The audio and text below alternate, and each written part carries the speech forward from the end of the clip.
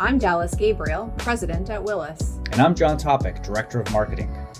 Each episode will be joined by special guests and dive into material design trends and solutions. We'll discuss exciting design ideas, inspirational concepts, technical aspects, and so much more. So let's explore.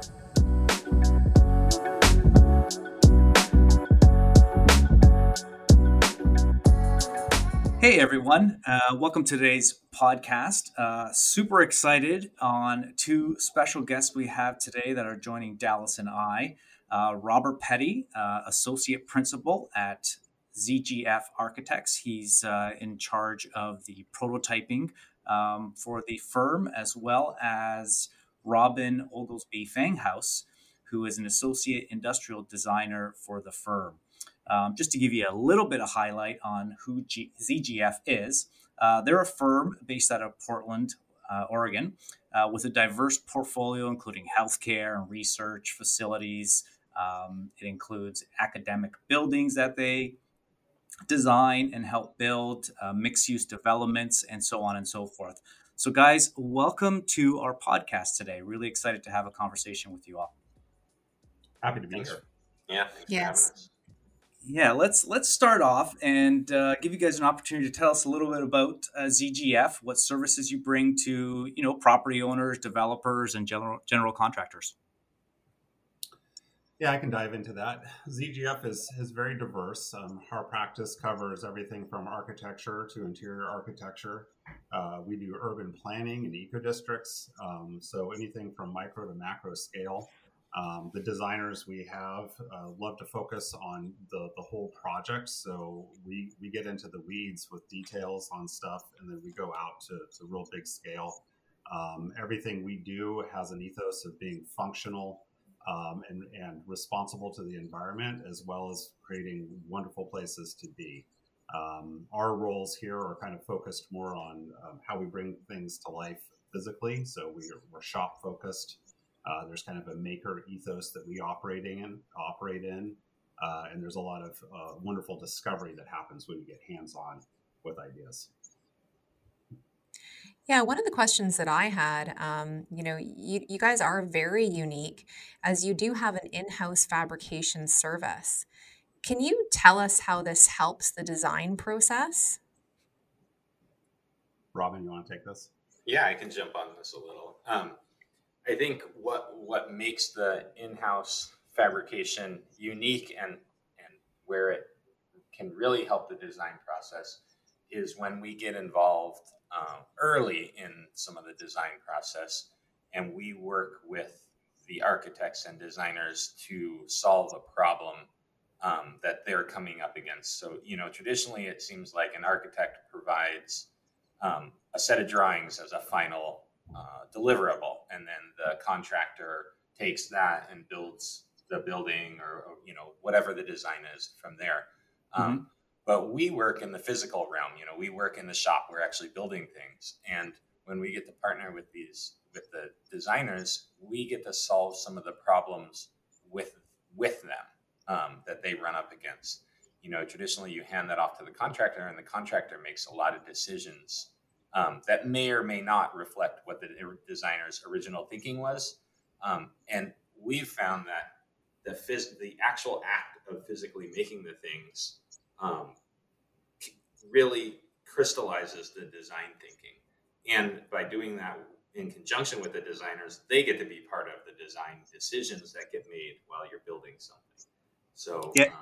It seems like having that, in-house fabrication, hands-on portion of the firm really would speed the project along post-design. Do you guys find that really helps the general contractor and all the other subcontractors to really make the project go even faster? I think it goes both faster, and it goes more how the designer is hoping it will go. I think one of the examples we give a lot of times is that the designers, have an idea, and it's complicated. It's something someone hasn't done before. And if you give that to a contractor or put it out for a bid, there's going to be some thinking. And if the contractor is not totally comfortable, they're going to add a lot of money to that bid, right? That, and rightfully so, they're going to need to put some time in to figure it out. And maybe it works, maybe it doesn't. So it gets VE'd out, and no one ever gets to find out if that worked or not. And when we get to do it, we get to make a prototype. And when we hand that to the contractor, they say, "Oh yeah, I see how that's done. Okay, no problem." That's a really great point. How does it also help, like with client buy-in? Does it make that process easier too? I'll talk to that. It definitely does. Something that ZGF has done for decades is we go in to win a competition or a job, and we bring a lot of collateral with us. And heart to that is always a physical model or a physical prototype or something that can act as a catalyst for conversation, where everybody gets to gather around this physical object. There's almost a ritual to it. And at the end of the day, we're building physical manifestations on this planet, right? So all your renderings and all your drawings can help explain what the intent of the project is, but having an artifact in front of you really makes it real. And so even if it's just a model we're using real materials, we're doing metal, we're doing glass, we're doing different types of woods. There's this real materiality to that. And I think that the effort we put into making beautiful objects that are functional and that tell a story, even if they're just a prototype or a scale model, magnifies all the way up to what the end product would be. And so that can, from a client-facing perspective, just tell them that we know what we're doing with material. We know what we're doing with physical objects. Yeah, I can imagine that is very helpful in the process, even just for the client to be able to understand what the intent is. And can you maybe just talk a little bit about how you've used your in-house fabrication shop to work with Corian Solid Surface? Well, Corian's an interesting one because we've been speccing this material in healthcare for years. We have it in our office as our countertops, and traditionally it's a countertop type material. You find it in the kitchen, you find it on a work surface. And I don't remember what the project was that really did this for us, but I think we had a signage opportunity to do kind of a donor wall.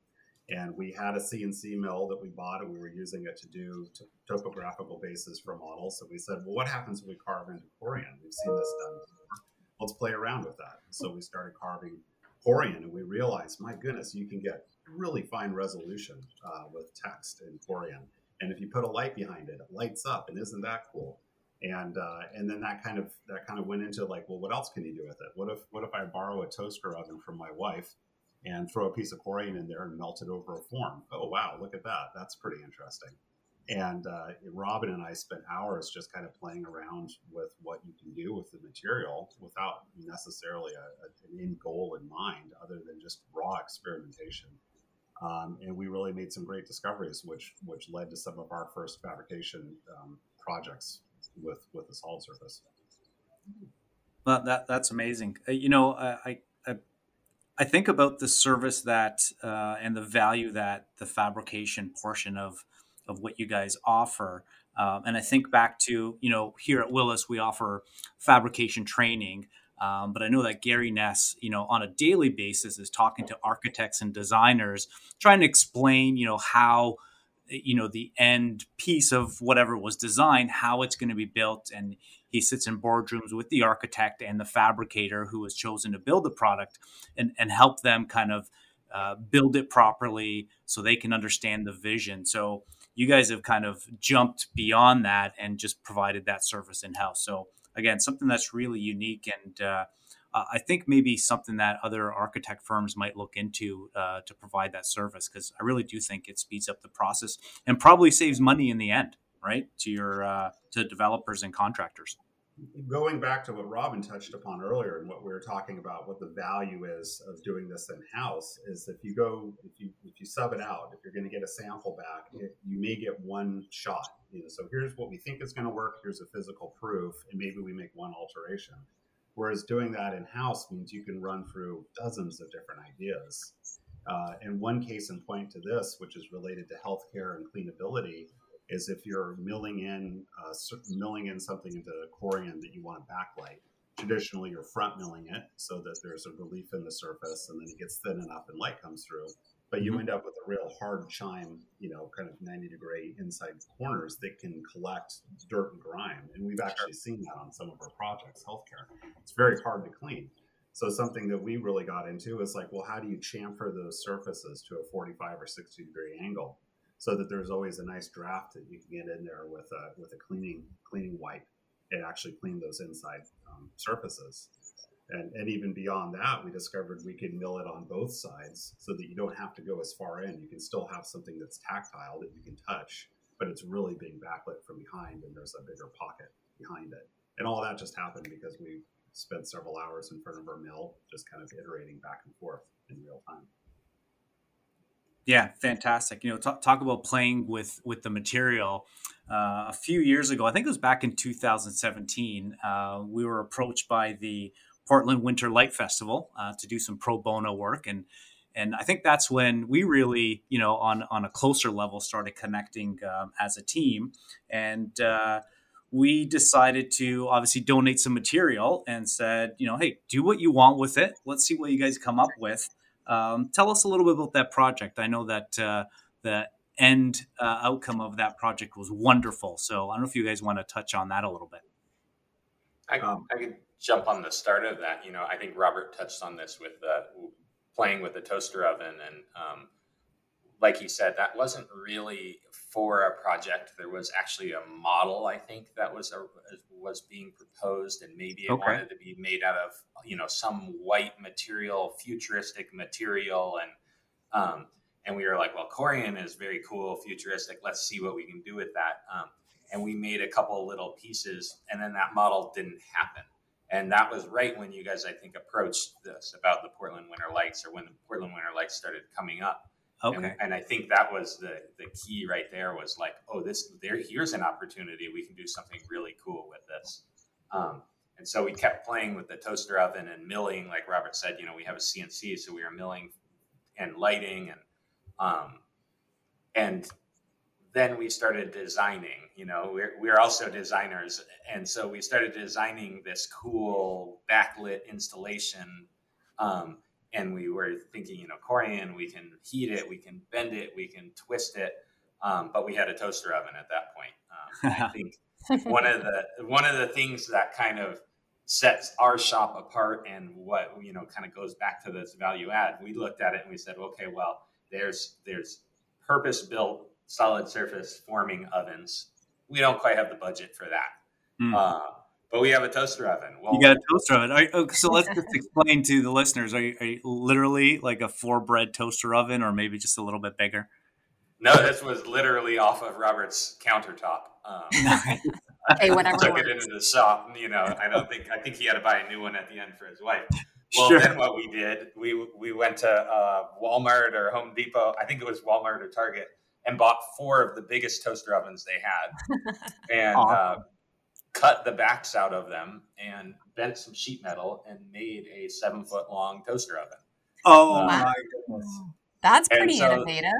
Yeah, it was kind of one of those, well, what can we do? We want to build this project, and this material is so neat. So then we were able to actually form up to 7-foot long pieces of Corian, and that turned into this Portland Winter Lights installation. Oh, that's incredible. So now have you actually gotten your industrial thermoforming oven yet, or are you still working with the modified toaster oven? We had another project that came out of the Portland Winter Lights project. We did that project, and we leveraged what we accomplished in that project to get another paying project, and that necessitated a real size oven. We needed wider than the toaster ovens could be. Excellent. So we do now have the real thing. We still have the old toaster oven setup also. Which blows circuits when you turn it on, because it draws quite a lot of power. Yeah, I think we need a picture of that. I think somehow we can get a picture. Yeah. I'd love to go back and touch on the beginning of the Winter Lights Festival again too, because ZGF has been a patron of the arts in Portland for a long time. We've been around. We're institutional. And we have some of our senior members are on the board of the Winter Lights Festival. And so it kind of came in the door. It's like, hey, what can we do? And it wasn't just us. It was Willis. It was DuPont that got on board with this. And there was a couple of technology firms, Uncorked Studios got on board, and Dash, which is a local tech integrator, who just knows how to bring things to life with technology.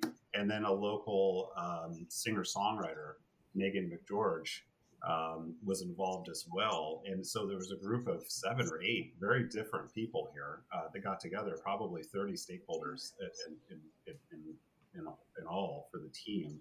And Corian was the vehicle to bring that all together, because we were able to make something that was touchable. We had those pedestals that you could get your hand close to. We figured out how to do a sensor in there that would read the proximity of your hand before you even touch the material.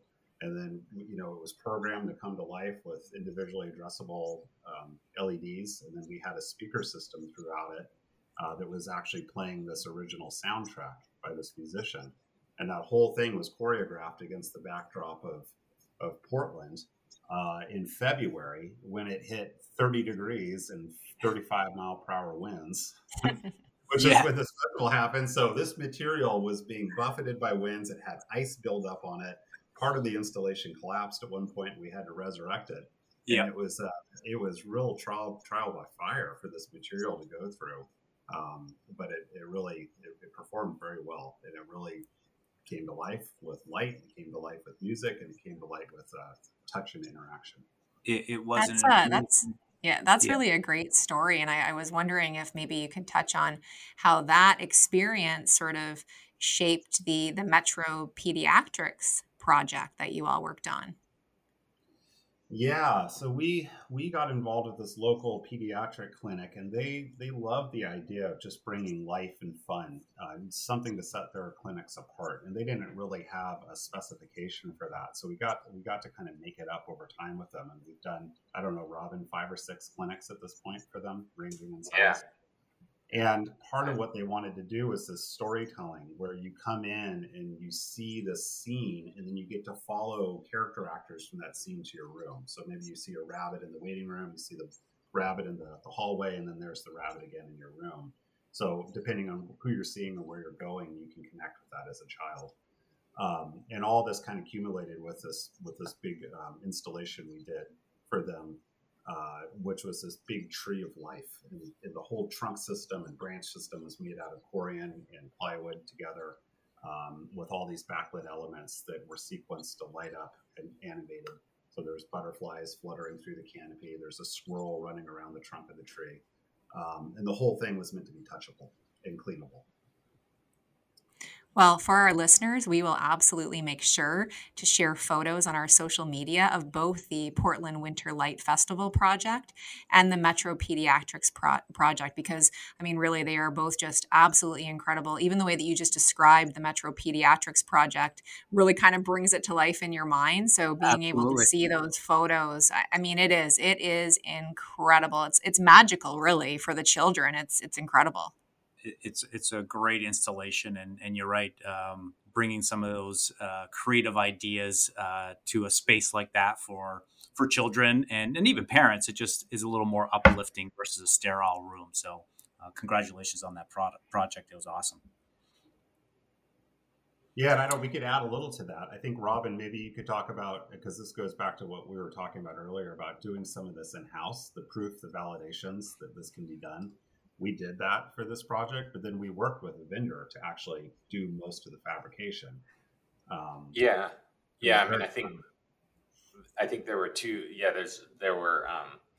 This is exactly what I was talking about with having a proof of concept and our ability, to take the material and mill it and backlight it, and and Robert touched on this a little in the beginning too, to develop the process of front mill and back mill so that we get a shallow relief with a cleanable edge, something that's soft to the touch. A lot of this stuff, we did some under counter art in addition to the tree. It's all at kid level, and it's meant to be climbed on and touched, and that's the wonderful thing about corian being durable and fixable. It's very, it lends itself to this.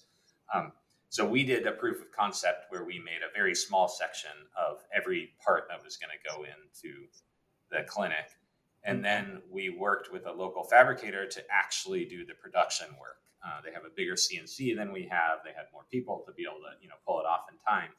But what we were able to do was provide them physical samples along with digital files and a spreadsheet breaking down which process for which section of carving, and we still had to go back and forth with them for a couple samples to get the fidelity exactly how we wanted it. But they said multiple times, we would have never taken this on if you guys hadn't shown us it was possible. There you go. And then we did the installation. So they did a lot of the fabrication, and then we partnered with them on the major installation. We had a couple of their people come help us do the actual physical installation. Amazing. Now, certainly an added value to, like I'd mentioned, to your developers you work with and your end users and contractors. Certainly something that is very unique. I don't remember hearing of any other architect firm. Dallas, you may be a little bit closer than me, but no, I haven't either. This is very unique. And really, John, I think you touched on it earlier, but you would think that more and more firms would be looking to do something like this. Yeah, absolutely. Well, guys, we could probably talk for another hour, but I don't think our listeners would appreciate that. But maybe we'll talk to you guys in the near future and talk some more on newer projects you're working on and something cool with Corian Solid Surface or other materials. Love to have you guys back on again. Thanks so much for having us. Yeah, this is great. Yeah, thanks so much for joining us today. And really, too, want to thank our listeners. And we really hope that you enjoyed today's podcast. Thank you so much for joining us for this conversation. For listeners who are unfamiliar with Willis, we are curators of premium design materials.